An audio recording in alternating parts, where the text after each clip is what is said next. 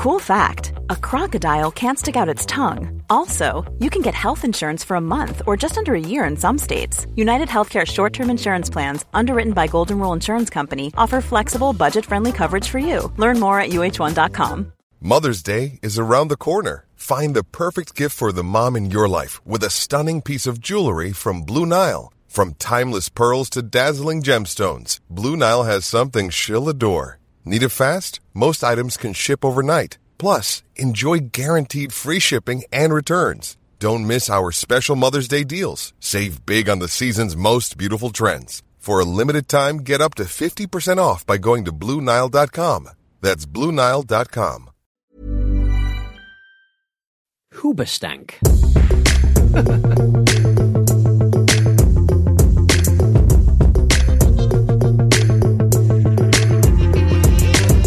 Ooh, baby. It's what I like. Come on, baby, that's what I like. Yeah. How you doing, Luke? Yeah, good. Who sung that one? I don't know. Nor do I. Was it Chubby Checker? Might be, actually. Was do it? Do you remember, welcome to the Luke and Pete Show, everyone. We're just going to get straight into it. Do you remember late 80s / early 90s where there was this... Robbie Coltrane Tutti Frutti, no? There was this re-release of all these types of songs in almost like a super mix version, Jive Bunny version. Jive Bunny, yeah. I love that video Reet so Petite. much. Reet Petite. The stop motion animation. Yeah. That was Jackie Wilson, wasn't it? Yes. Yeah. It was. Legend. Wonderful. What a voice. Well, a fantastic voice. But there was a weird situation where, I can't remember the year exactly, late 80s, like I say, early 90s. Come on, everybody! Yeah, well, they were remixing all these classic songs and putting them into one dance track, guys. I can't help but think that some copyright expired and they just thought, fuck it. Just do it. Because you're not making any... If you're spending all that money on samples, you're not making any money. I'll tell you who's big into copyright extension. Paul McCartney, isn't he? Is he? Sir Paul McCartney. All of those are, to be honest. Well, it's a fair point, though, because, I mean, you're staring down the... I mean, Paul McCartney's made nowhere near enough money. No, it is a fair point, given he has written all these songs, and they're going to go out into the ether for everyone to have for nothing. I mean, I think that's fine, but I think songs released in like the 1930s, there needs to be a limit. There just needs to be a limit. What's your cut-off?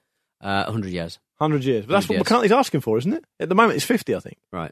And it might have been extended slightly, but it's nowhere near 100. I mean, how old is Paul McCartney?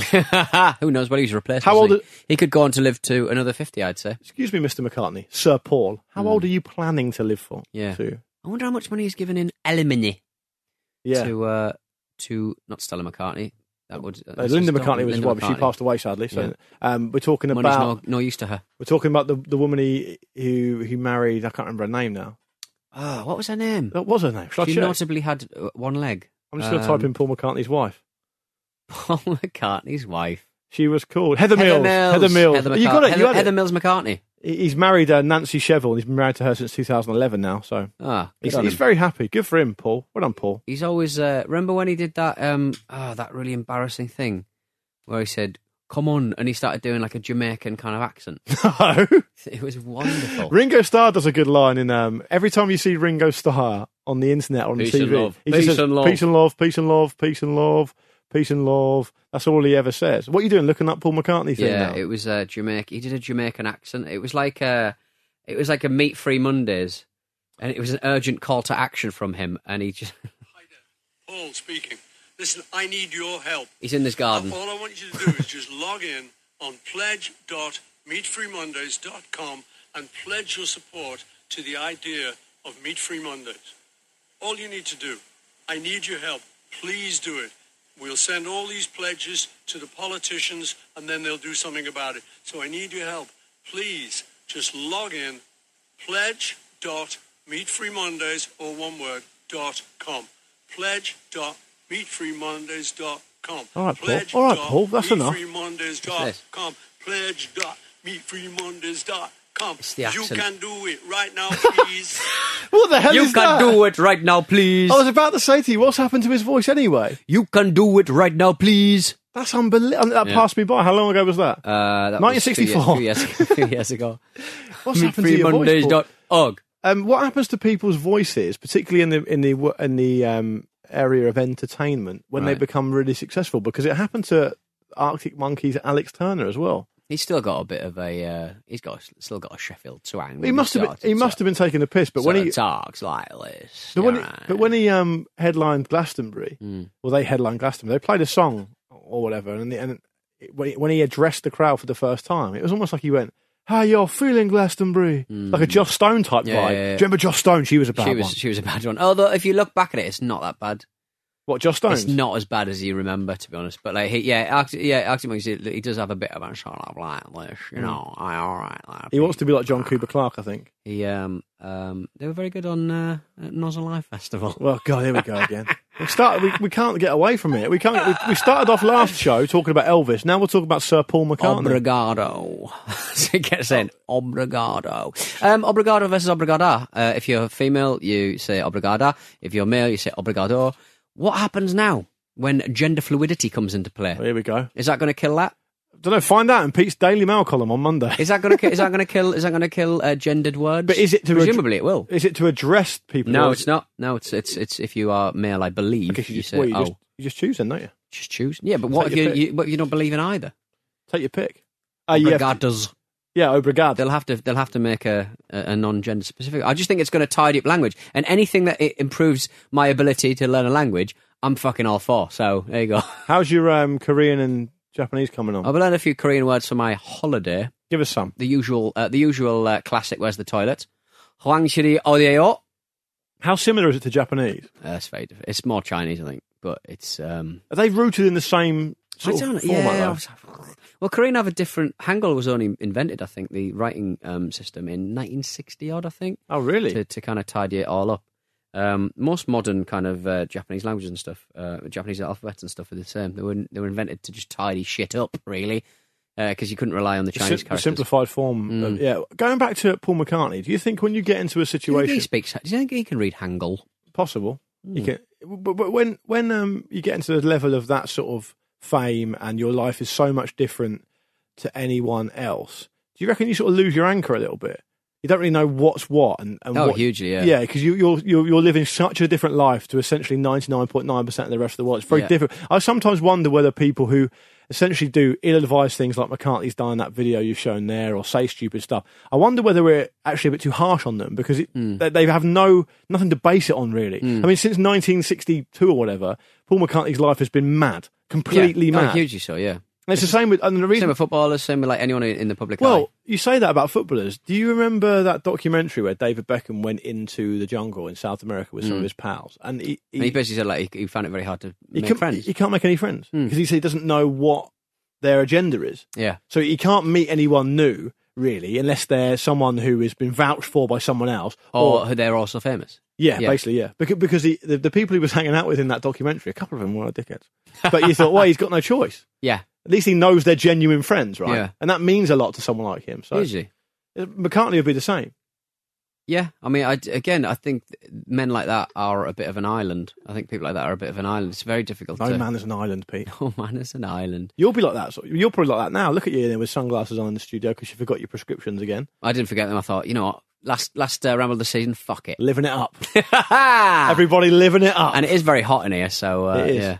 Sweaty boys. Should we do some emails? Of course. No. Well, listen, we are going to do some emails, Pete, because that's the way of the world. It works. For those of you who are not regular listeners to the show, shame on you, but there's time to fix that. We do normally now have a little break, and then we talk about emails afterwards. So, Pete, take it away. Brilliant. When you make decisions for your company, you look for the no-brainers. If you have a lot of mailing to do, Stamps.com is the ultimate no-brainer. Use the Stamps.com mobile app to mail everything you need to keep your business running with up to 89% off USPS and UPS. Make the same no-brainer decision as over 1 million other businesses with Stamps.com. Use code PROGRAM for a special offer. That's Stamps.com, code PROGRAM.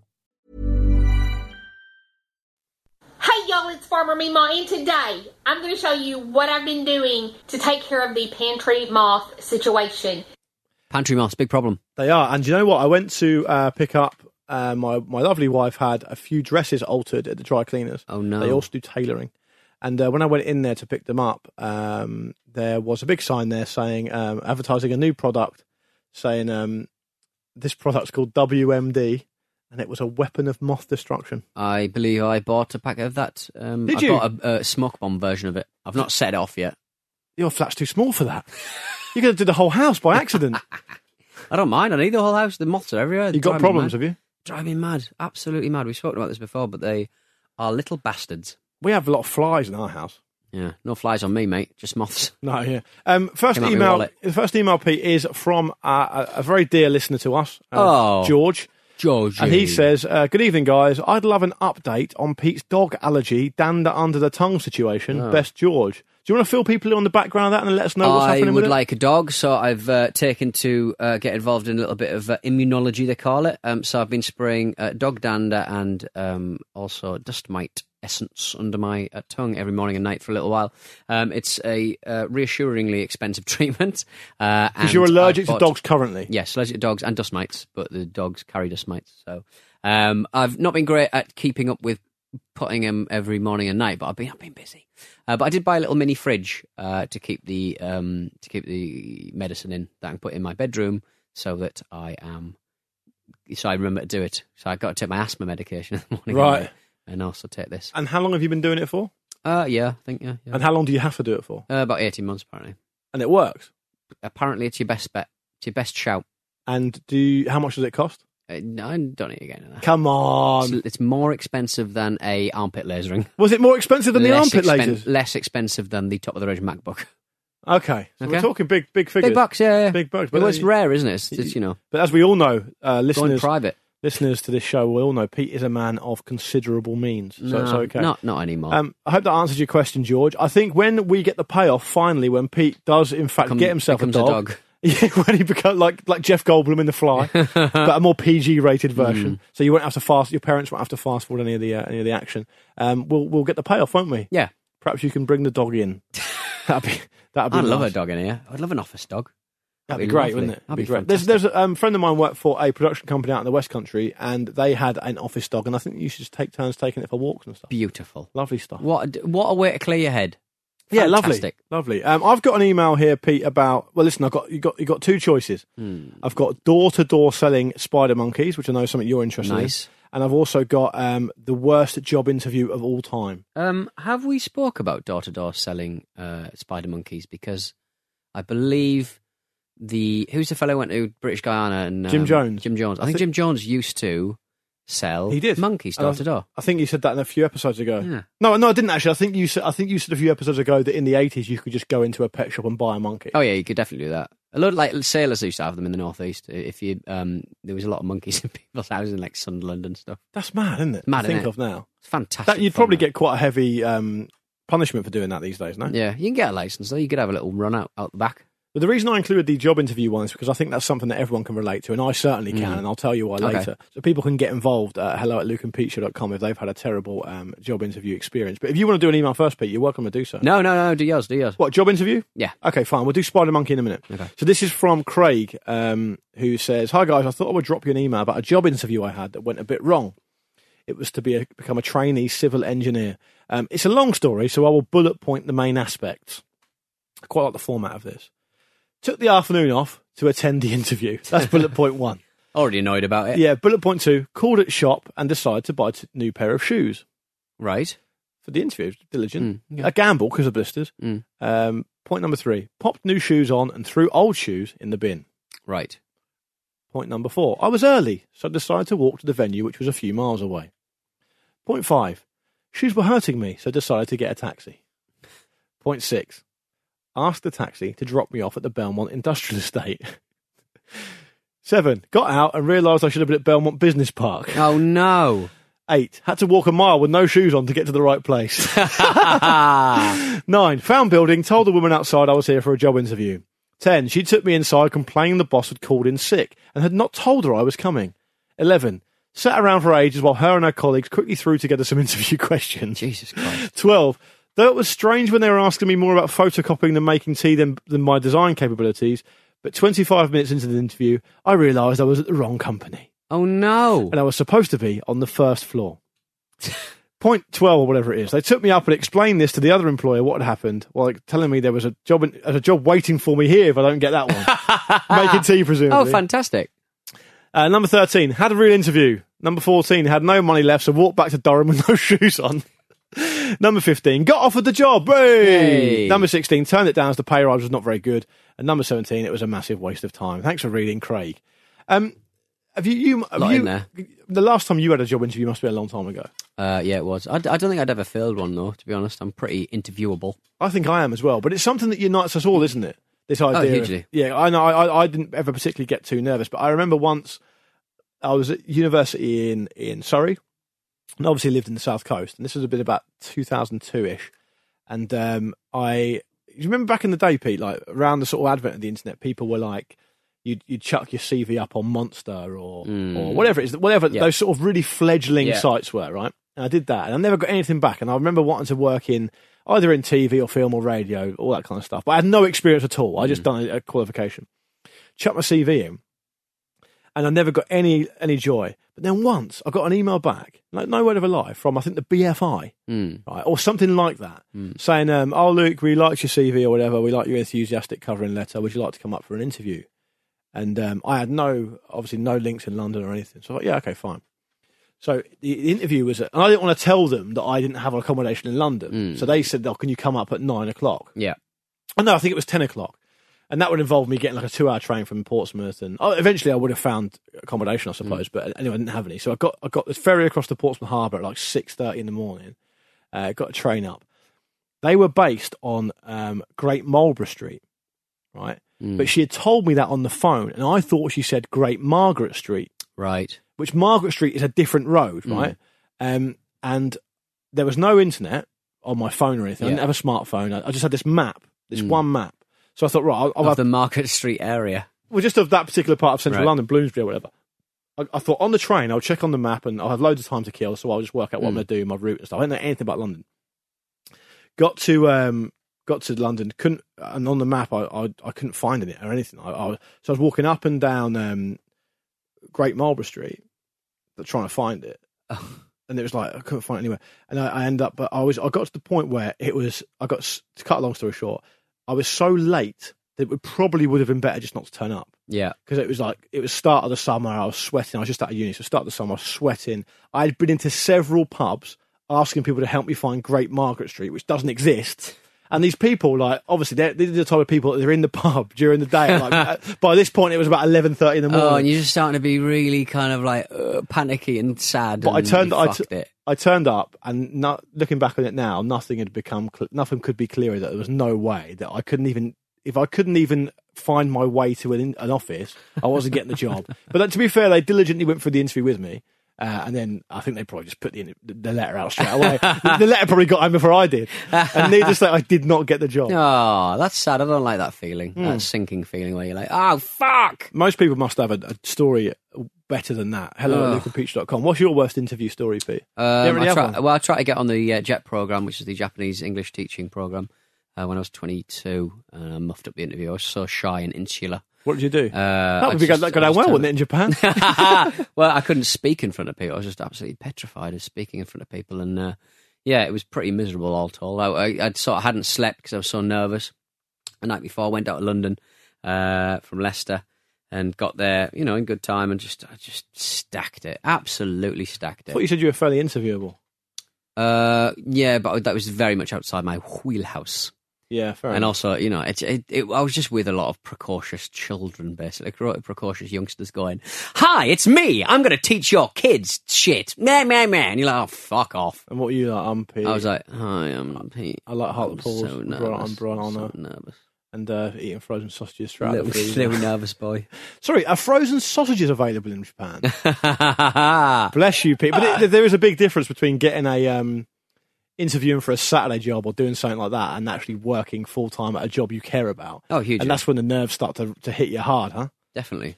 All right, what you got next? I've got an email about what's for Ewan. It's quite a long one, but you could probably loosely deem this Amen Carter. Do you want the stab? Bang it out. Bang it out. Where is it? Let there be justice for all. Let there be peace for all. It's one small step for man. You don't understand. Willie was a salesman. Say simply, very simply, with hope, good morning. And a good morning to you. Did we ever talk about the Neil Armstrong line when he got on the moon for the first time and how he got it wrong? No. What he said? Maybe we did. So there's two things I learnt about it. One was that they hadn't had any real planning for who was going to be the first person to walk on the moon until like the day of it or something, when they realised that Neil Armstrong would be nearest to the door, so he would be first. That was like the extent of the planning. And I think he was supposed to say, it's one small step for a man. Oh, right. And one giant leap for mankind. But I think he stumbled, and it became even more iconic. But it was a complete accident. Wonderful. I like that. Yeah. It was like that Yuri Gagarin one we used on the Ramble World Cup coverage, Poyekele. Yeah. And it was... well, they expected him to say something really profound, but he just went, let's go! Let's go. I love that. Let's just get down to business, man. Fucking do it. We do get a lot of criticism on iTunes and our reviews for being like older people who can't remember the things they've said and they haven't. So we've probably mentioned both those things loads of times. Probably. Who cares though, Pete? Who cares? We're the lords of our own destiny. Get with it, guys. Hello to Ewan on the emails. I say this is a Min Carter entry. It's very much somebody has a mausoleum. And I've mentioned before, I went to Chairman Mao's mausoleum. Missed opportunity. Could have called it a mausoleum. Unbelievable. They should have done. Just one letter. I know. One letter change. Ridiculous. I just thought I'd drop you a line about the Lenin Mausoleum in Red Square. I got to visit it while out in Russia for the World Cup. Obviously a big tourist attraction. Oh, this is from Ewan Flynn. Good friend. He's a good lad, Ewan. Lovely. Yeah. You might remember it featuring in the Simpsons episode where Lenin comes back to life after the revelation that the Soviet Union has been playing rope-a-dope with the West and is back to crush capitalism. At the same time, Homer has been sacked by Mr. Burns and joins the Naval Reserve. It's a great episode. I don't remember that one, but it sounds good. Anyway, I thought of the story of how Lenin has been kept looking so box fresh nearly 100 years on from his death in 1924 might be of some interest. Initially, a 4-day funeral had been planned and he's temporarily embalmed, enabling mourners to pay their respects. However, after nearly 2 months and no sign of the crowd subsiding, it was decided that rather bury Lenin in accordance with his wishes, instead the body should be preserved permanently. I obviously don't remember it at the time, but I remember learning about it at school. Yeah, same. Rather than freezing the body, a pioneering embalming technique using a cocktail of chemicals was devised. Before this could be done, however, the black spots that had started to appear on his skin had to be addressed. So science spent several months bleaching the corpse before embalming the great man. All Lenin's organs were removed and his brain was packed off to the Russian Academy for neurologists to fathom his extraordinary abilities. The mausoleum is now open 5 days a week and visitors go through the airport star security before entry. Inside, they are constantly watched by stern guards who prevent any photography, talking, or worse still, hands in pockets. As well as special lighting and temperature controls inside the tomb, there is a lab under the mausoleum where a group of scientists take the Bolshevik leader every 18 months for a freshen up, even replacing the odd bits of skin with plastic. His eyelashes, too, have been replaced with synthetics, apparently. An estimated annual cost of all of this is around £160,000. These experts, known as the Lenin Lab, have also applied their techniques to other historical giants. Stalin was displayed next to Lenin initially upon his death, until Khrushchev, with very good reason, embarked on a period of de-Stalinisation. The Kim Boys from North Korea and the Vietnamese leader Ho Chi Minh have received their full Lenin Lab treatment. Presumably the FA have also made inquiries for Gareth Southgate should England win the World Cup. This is obviously before we went out. So, keep the great work. Thank you, Ewan, for that wonderful email about Lenin's face. Do it on Southgate anyway. The only thing I remember learning about Lenin... Putin looks like he's already had it. He has done, yeah. I wouldn't be surprised. The only thing I remember learning about Lenin in that context, Pete, at school, was that, I don't know if it's true, based on what Ewan said there, maybe not, but there were 3 different bodies, and only one of them was the real Lenin to stop for security reasons. So you never actually knew whether you saw the real one or not, but I don't know if that's true. Saddam Hussein, remember Saddam Hussein's lookalikes? Oh, you got to They were freed. If you're a dictator, you're going to have to get yourself some lookalikes. I mean, it's part of it, isn't it? Part of the course, It's along with like naming the days of the week after yourself. Risky skill, though. Risky business. Risky business. Before I move on to this Spider Monkey email, much promised, and thank you very much for that, Ewan. Did you read the story in the news maybe last week about this this village in Wales that's got 20 different spellings of it, and so they can't settle on a way to put a way of spelling it to put on all the signs. Right. Okay. It's this village called Trellick in Wales. Right. And it's got upwards of 20 historical spellings, and 4 of them are currently still in regular use. So it's like, I won't spell them all out, but it's obviously like double L and 1 L. Yeah, and that sort of stuff. And they can't work out what they want to do, and they're going to have to put it to the local council or whatever. And the one thing that's quite funny is that this story I read. That, you know what, when journalists put together stories and it's like a quirky type thing and they have to find someone for a quote. I mean, it's not really a story about a quote, right? It's just like a PR release, I suppose. They found this guy called Professor Howell Wynne Owen, who works for Bangor University, former director of the Place Name Research Centre. What a job that is. I mean, what a job. So who knows what they're going to do. But apparently the Met Office uses the unofficial Trelec with the CK, as does Royal Mail. Ah. But maybe, I think some of them want to go back to the Welsh spelling. But anyway, Spider Monkeys, Peter. This is from Paddy. Why didn't they just have a vote on the place names and then, if 3 tie for the win, just got to call it Trelec. Trelec cubed. Trelec cubed, yeah. This one's from Paddy in Dublin. He says, "Hi, Luke and Pete. In episode 80, Pete said back in the 70s, it was the 70s apparently, people would just go to a pet shop and buy a monkey. Yeah. Well, this reminded me of a story I heard about Jim Jones of Jonestown Massacre fame. Ah, there you go. During the 70s and just when he was starting to gain his cult following, he needed some money to fund his endeavours. So he did what every normal man would do in that situation and decided to go door to door selling spider monkeys. There is even a clip in the documentary about the Jonestown Massacre of a woman retelling the story of how her mother, who was one of the first followers, met Jim Jones. This was because her monkey had hung itself and she wanted a new one, so she bought it from him. What a depressing story. That is depressing. Imagine I want that. another monkey. You got yourself a monkey as a pet, depressing. It hung itself, even more depressing. You bought the replacement from a man who's famous for massacring a load of people. I hope that the monkey hung itself with its prehensile tail. Probably did. Paddy says, I know Jim wasn't the nicest of fellows, but if you can make a monkey want to hang itself, I'm not so sure she should have a second one. But then again, I don't think that was the worst thing that Jim Jones ever did. No. It wasn't. He said, also... Mother, please. That's what he says at the end when everyone's dying and you hear all the kids crying. He goes, mother, when he's got... I think his wife is a dissenting voice in the let's kill everyone final solution. Yeah. He's like, mother, please, no, mother. Wow. He's mad. I've seen the documentary, but I don't remember too much about it. But how would you go door to door? Famously would fuck everything. Yeah, that's obviously part of it, isn't it? I reckon he fucked a monkey. Pete. Oh, I reckon he did. I'm just saying, but you're whispering it means people are still going to hear it. There's no one else in the room. I hate to besmirch the good name of Jim Jones. Yeah. But you might have sex with a monkey. You're never alone when there's a microphone in front of you. Probably give him a brain worm. I've got more of a sort of logistical question. Right. Does he have a load of spider monkeys with him? Because I had a job door to door selling once, and you had to carry all the stock with you. Oh, so like the cat lady at The Simpsons, just throwing monkeys, posting monkeys through letterboxes, going, "Here's the head, collect the rest of the bits." And back in those days, people used to go door to door to collect the money, right?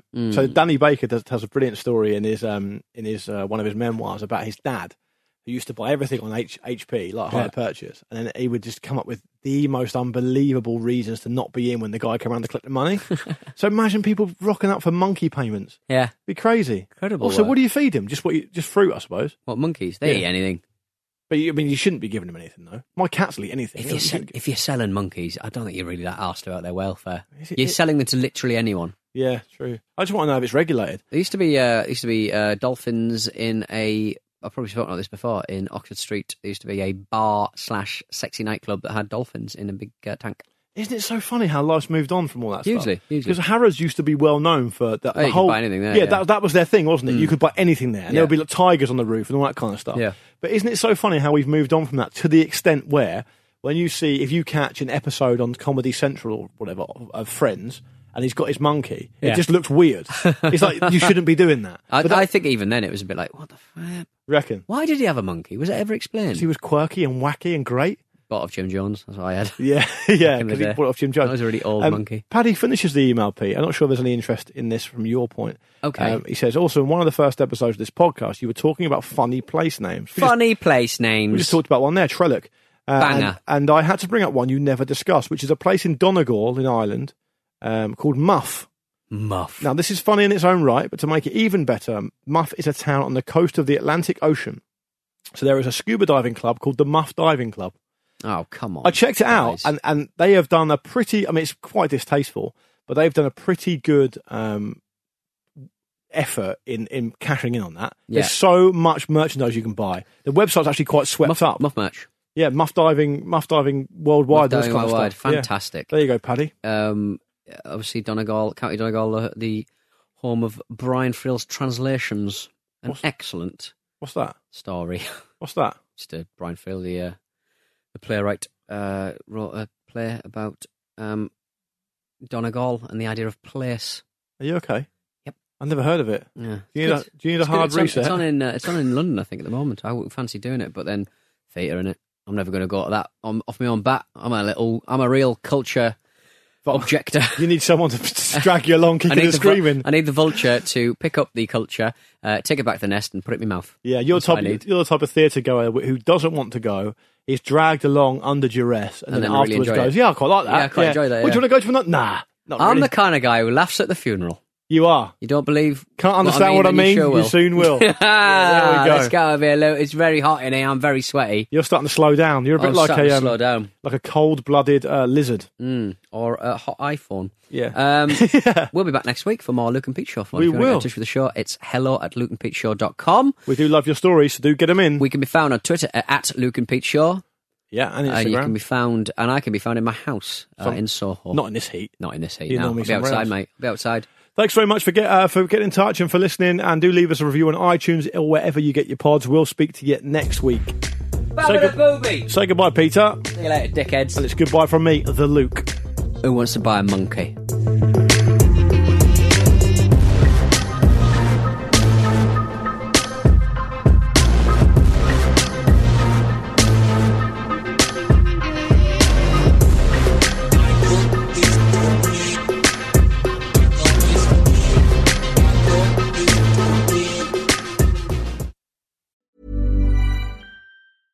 Save big money on everything for your next project at Menards. Spring is here, making it the perfect time for outdoor projects. Suncast storage sheds are an excellent solution for protecting outdoor lawn and gardening tools. They're easy to assemble, and the all-weather construction provides water resistance and UV protection. Save big on Suncast storage sheds. View our selection of Suncast products today in store and on Menards.com. Save